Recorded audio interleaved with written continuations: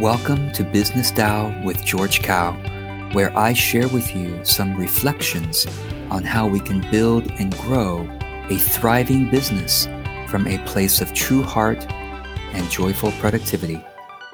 Enjoy this episode. I don't mind being boring. I don't try to use visual things to attract you, to make you watch my videos. Because, and this is counter to what most marketers teach. Most marketers teach that you should use visual interruptions and wonderful looking things to attract people to watch and keep watching your videos, right? You know, really savvy editing to get and keep their attention. And I don't do that because I would rather have people be trained to engage more thoughtfully with my content. Let's think about this here. If you use attention-getting tactics, right? Videos with very good editing to so that the most person who gets bored the quickest will not get bored at all. If you do things like that, one, it takes a ton of time and effort, okay? But secondly, you are training your audience to be more and more shallow in how they relate to you, to engage with you. You're getting more and more shallow engagement with you. And by doing that, let me ask you this. When people finally use your products or services, don't they need to do something to transform themselves? Don't they need more thoughtful engagement? So in other words, your products and services require more thoughtful engagement than even your free content. That's true with my stuff. When you buy my courses, you got to get to work, right? When you join my programs, you got to be ready to transform yourself with my guidance and, help and all that. But it's thoughtful engagement. And that's the kind of relationship I want with my audience. I don't want people who just go, oh, George posts pretty images, attractive images, like. And what happens is I'm training them to engage in that kind of shallow way. So, for example, if you look on my Facebook business page, right, I don't use any images.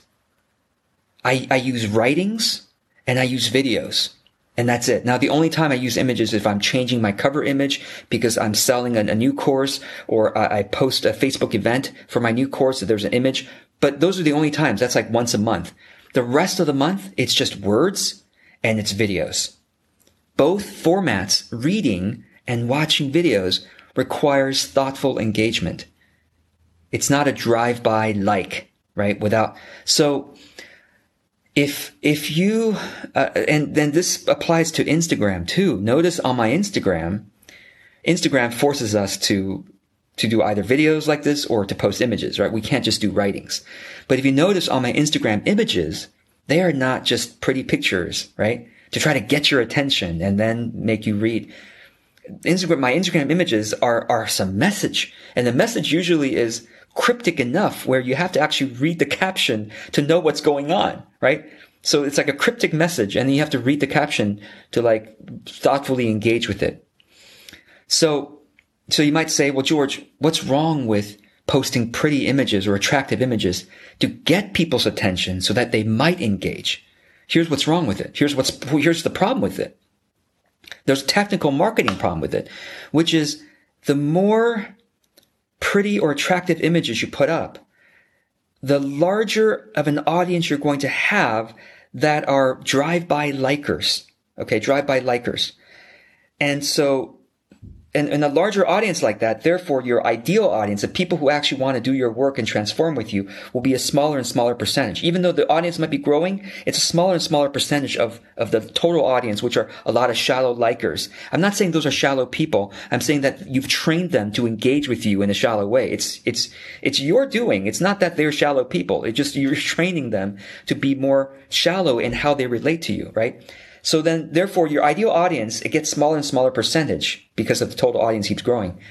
So when you finally post something real, something that you want them to engage with, you want them to buy something to engage with you, you're going to have to use hype. You're going to have to, again, make something really, really exciting for them to buy anything. Do you see? Which then creates the temptation to lie in our marketing. Which is why, if you notice, when I sell things, right? When I sell things, it's very mellow. I don't use any hype. Oh, you're going to get these results. You're going to make 6 figures. You're going to, be able to buy an island, or whatever.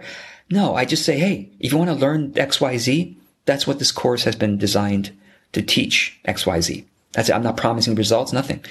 And I get plenty of sales because I've now created, and these might be the same people. When I say shallow engagement and thoughtful engagement, they might be the same people.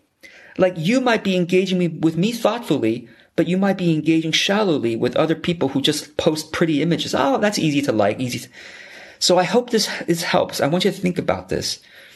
And it will, if you have been posting pretty images, right, to attract people, and hopefully it's going to take some time to transition them to a more thoughtful way of engaging with you. So I hope this is helpful and food for thought. And I hope it helps you to create more and truer transformation for your clients as you go forward. All right, take care. Well, I hope you enjoyed that. There's also a video version of this episode, and it's where you can add your comment or question about what I just shared with you. Check out the show notes and click on the link to get to the video. I will see you there.